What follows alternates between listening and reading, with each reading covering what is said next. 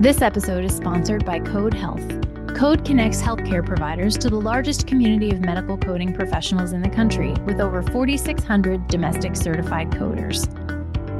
As a single stop for all coding needs, Code's on-demand model has solved for daily staffing challenges and coding inefficiencies by allowing providers to access the right coder at the right time while gaining insights to better manage their coding operations. To learn more about Code, visit codehealth.com, that's KODE health.com, or email Code directly at partnerships@codehealth.com. Action always starts with dialogue.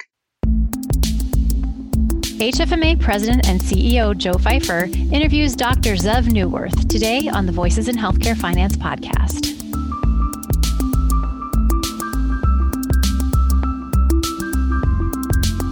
Hello and welcome to the podcast. I'm Erica Grotto, and I'm very excited to introduce someone who really needs no introduction. Joe Fifer, welcome. Well, thanks for having me, Erica. I'm so excited to have you back on the podcast. Really excited to share today's interview with our listeners. But first, let's talk about what's going on with you and HFMA. Well, if you think about what we were all thinking about a year ago, there was so much mystery involved. And it was frenetic. It was frenetic in the healthcare industry. So many of our members were scrambling. They were worried about their balance sheets. Of course, they were freaking out about their revenue. And there were mandates to shut down much of acute care to open up space for COVID patients. And that was a frenetic time in our industry. While we're still dealing with the pandemic, in fact, if you look at the actual numbers, I think they're still higher now than they were back, say, in March or April. You know, we've learned as an industry how to cope with all of that environment much more effectively. HFMA is really no different. What we were thinking about a year ago, we were looking at, gosh, can we even have our annual conference? Of course, you might remember, we thought this was going to be such short term, right? We were thinking, gosh, can we have our annual conference or not? I remember last March having that thought process and thinking, well, I don't know yet. I didn't want to cancel. I didn't want to reschedule. Oh my gosh, were we wrong about how long this was going to last? But the magnitude of all the changes for HFMA, you know, quite frankly, were at least as great as they were for health systems. And so it caused us to do all kinds of, we retooled everything that we did. Of course, you know, we took last year's annual conference, we made it virtual. We've made so much of the rest of our content easily accessible and virtual. We've just implemented a brand new learning management system, or LMS, to make access to our content and certifications and everything else much more user-friendly. We did a restructuring within HFMA, which is painful, as everybody knows, but it was necessary. And oh my gosh, I don't know that there's ever been a year with more change in my whole career as in this last year. And I can say that with a tone in my voice of not just that it's in the history, but we went through a lot, and a lot of that was a financial challenge for us as an association. And I'm glad to tell you that we've stabilized ourselves, and now our run rate on our finances look good. We're right now looking at doing budgets for next year. Of course, we're calling it a financial blueprint and not a fixed budget, which I think some of our listeners can resonate with. And that looks good as well. And so, yeah, it was a traumatic year with lots of changes, but we're feeling pretty good about things going forward. Yeah, and I'm not going to give any spoilers, but I know there's an awful lot of exciting stuff coming up for HFMA. So we'll talk about a little bit of that at the end of the episode. As I said before, I'm really excited to share today's interview with our listeners. Joe, you spoke recently with Dr. Zeev Neuwirth, who is the Senior Medical Director of Population Health at Atrium Health, as well as the author of Reframing Healthcare, a Roadmap for Creating Disruptive Change. And he also is the producer and host of a podcast called Creating a New Healthcare. I was a fly on the wall during the recording of this interview, and I always feel like the best interviews are the ones that I leave feeling energized and excited to go out and do some good work. And this was certainly one of those interviews. Is there anything you want to say about Zeev before we start? You know, one of the things I think that you probably left that feeling energized is he does one thing that I don't know anybody else that does it maybe at all or as well. He's challenging our industry to do things differently. His book name is Reframing Healthcare, and he's challenging us at our core level of operations. which you could make an argument is absolutely necessary. But he does it in a way that he expresses a sincere appreciation for all of us in healthcare. Clinical folks, financial folks. We did this event with CFOs for First Illinois, and he walked away from that. He says in his own words, I'm in awe of these folks and what they do. And you don't see that very often. There's a lot of criticism of healthcare, and you could poke a lot of holes at what happens in our industry. But he's got this really unique way of saying it with also expressing a sincere respect for those of us that work in healthcare. And I just find that refreshing, and it's not an act, it's what he really thinks. And that's what's fun about Zeev.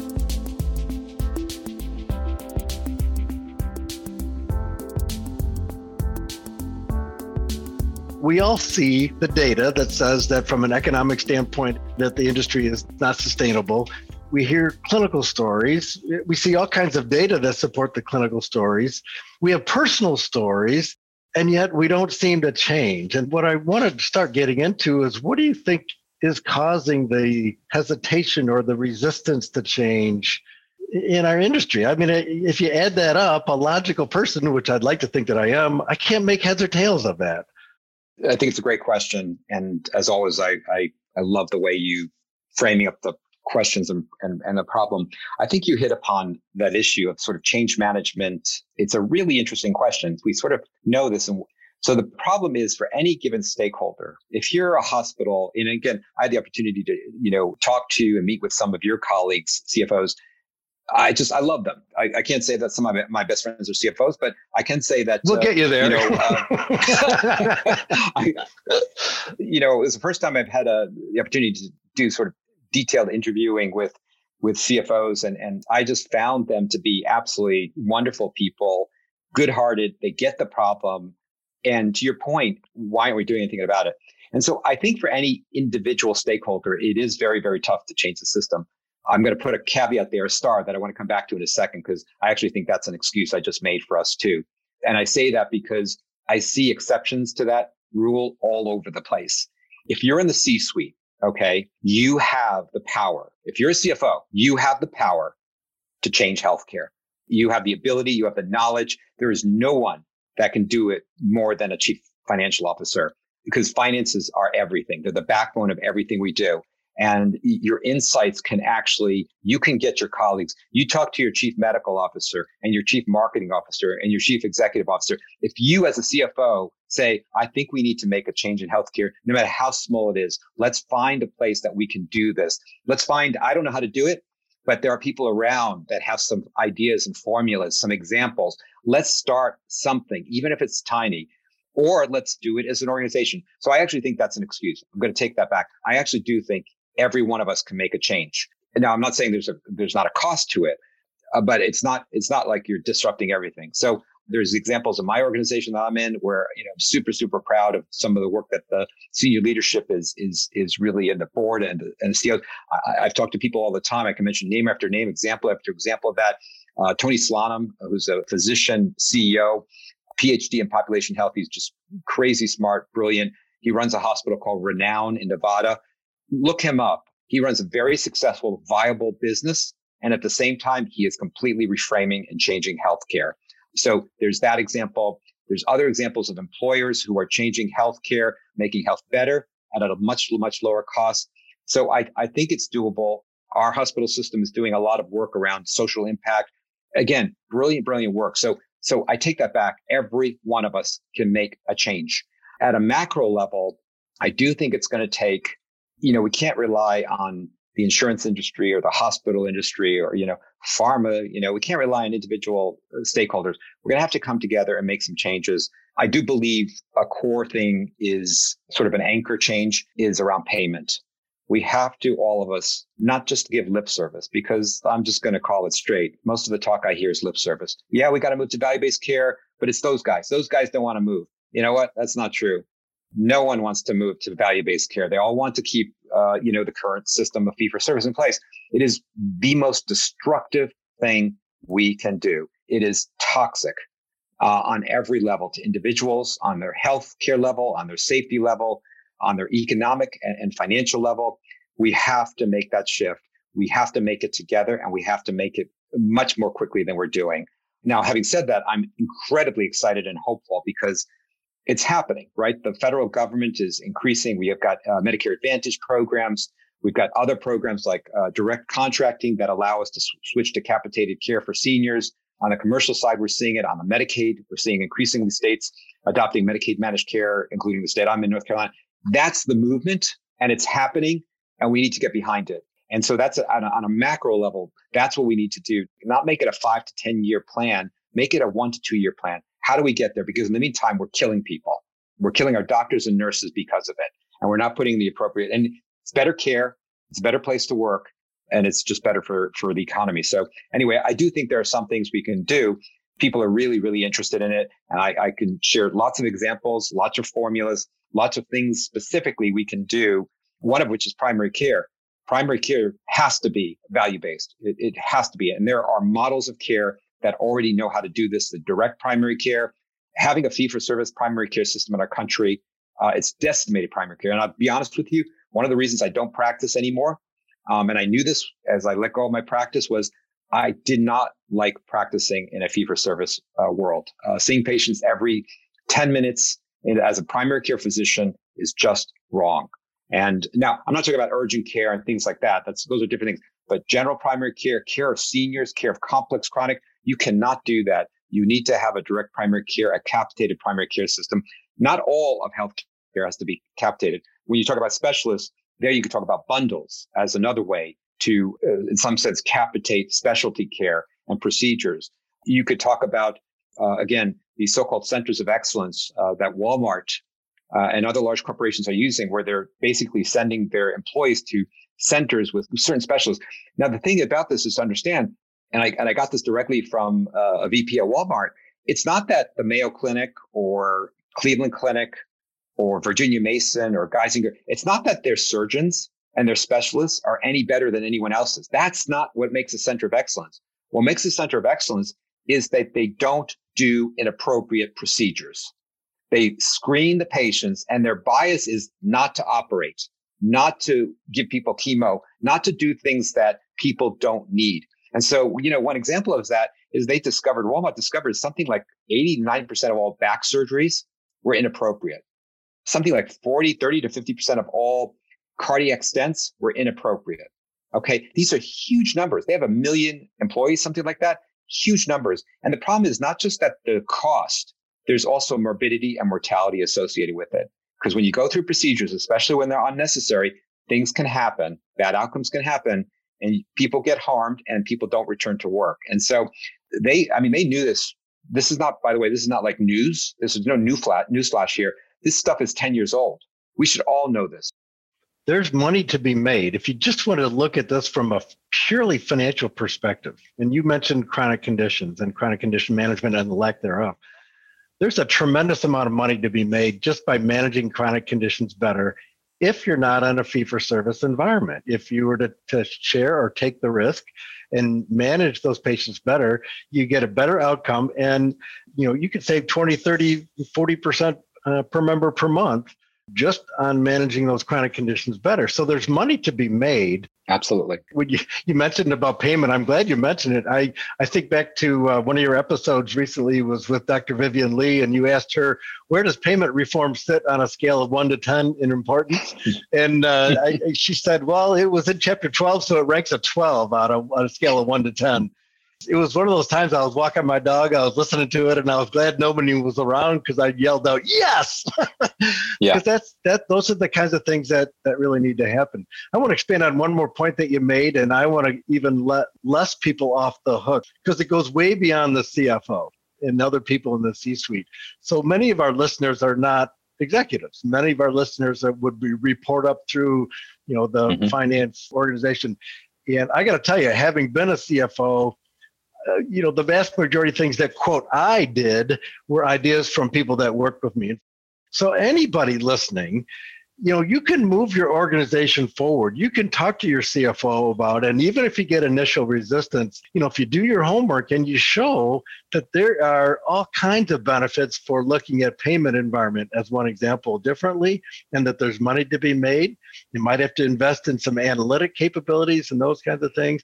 The point being, anybody can move the change needle if they want to.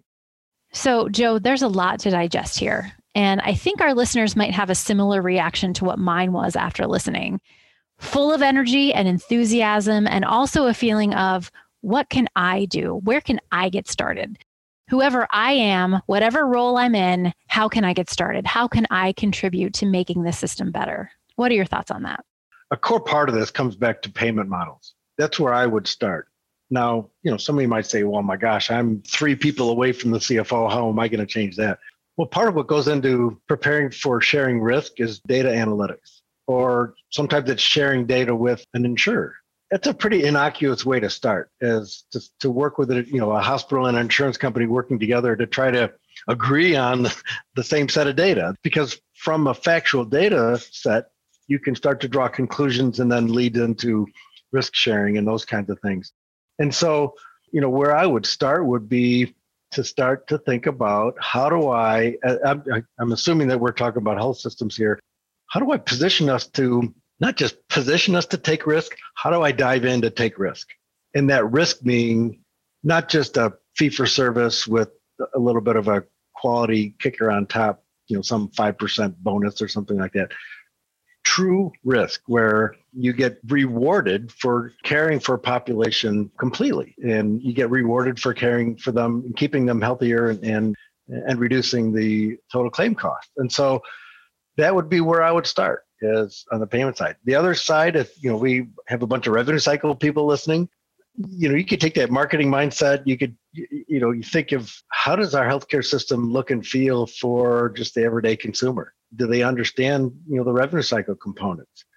I can say with complete confidence that while there are many good practices underway and there's good things that are going on, it's still a real chore to navigate through the revenue cycle. And so you could take these same principles that we're applying to the clinical care models to drive payment, methodology changes.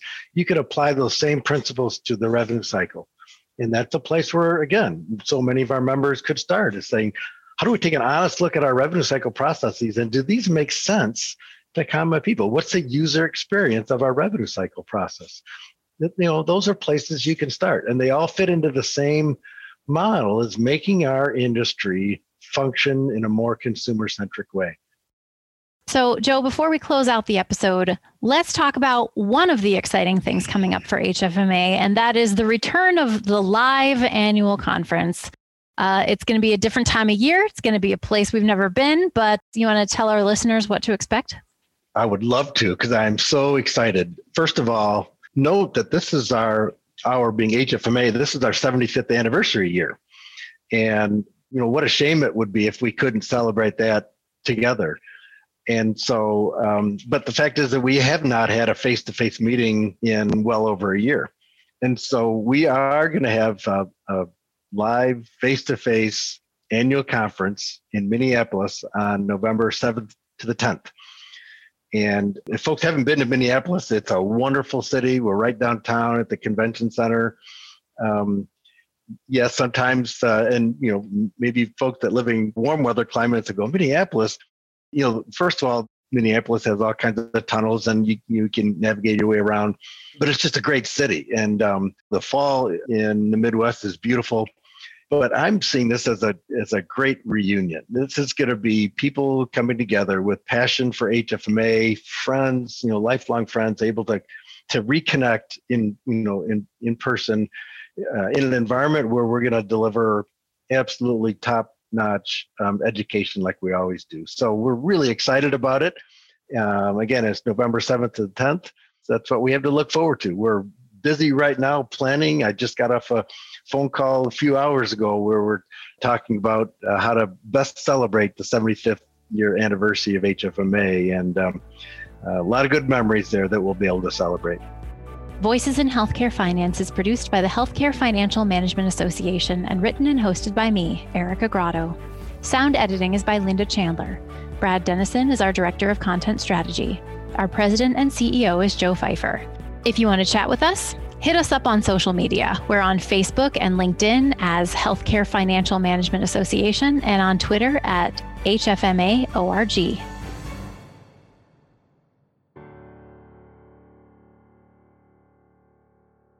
All right, Grotto, get out of here.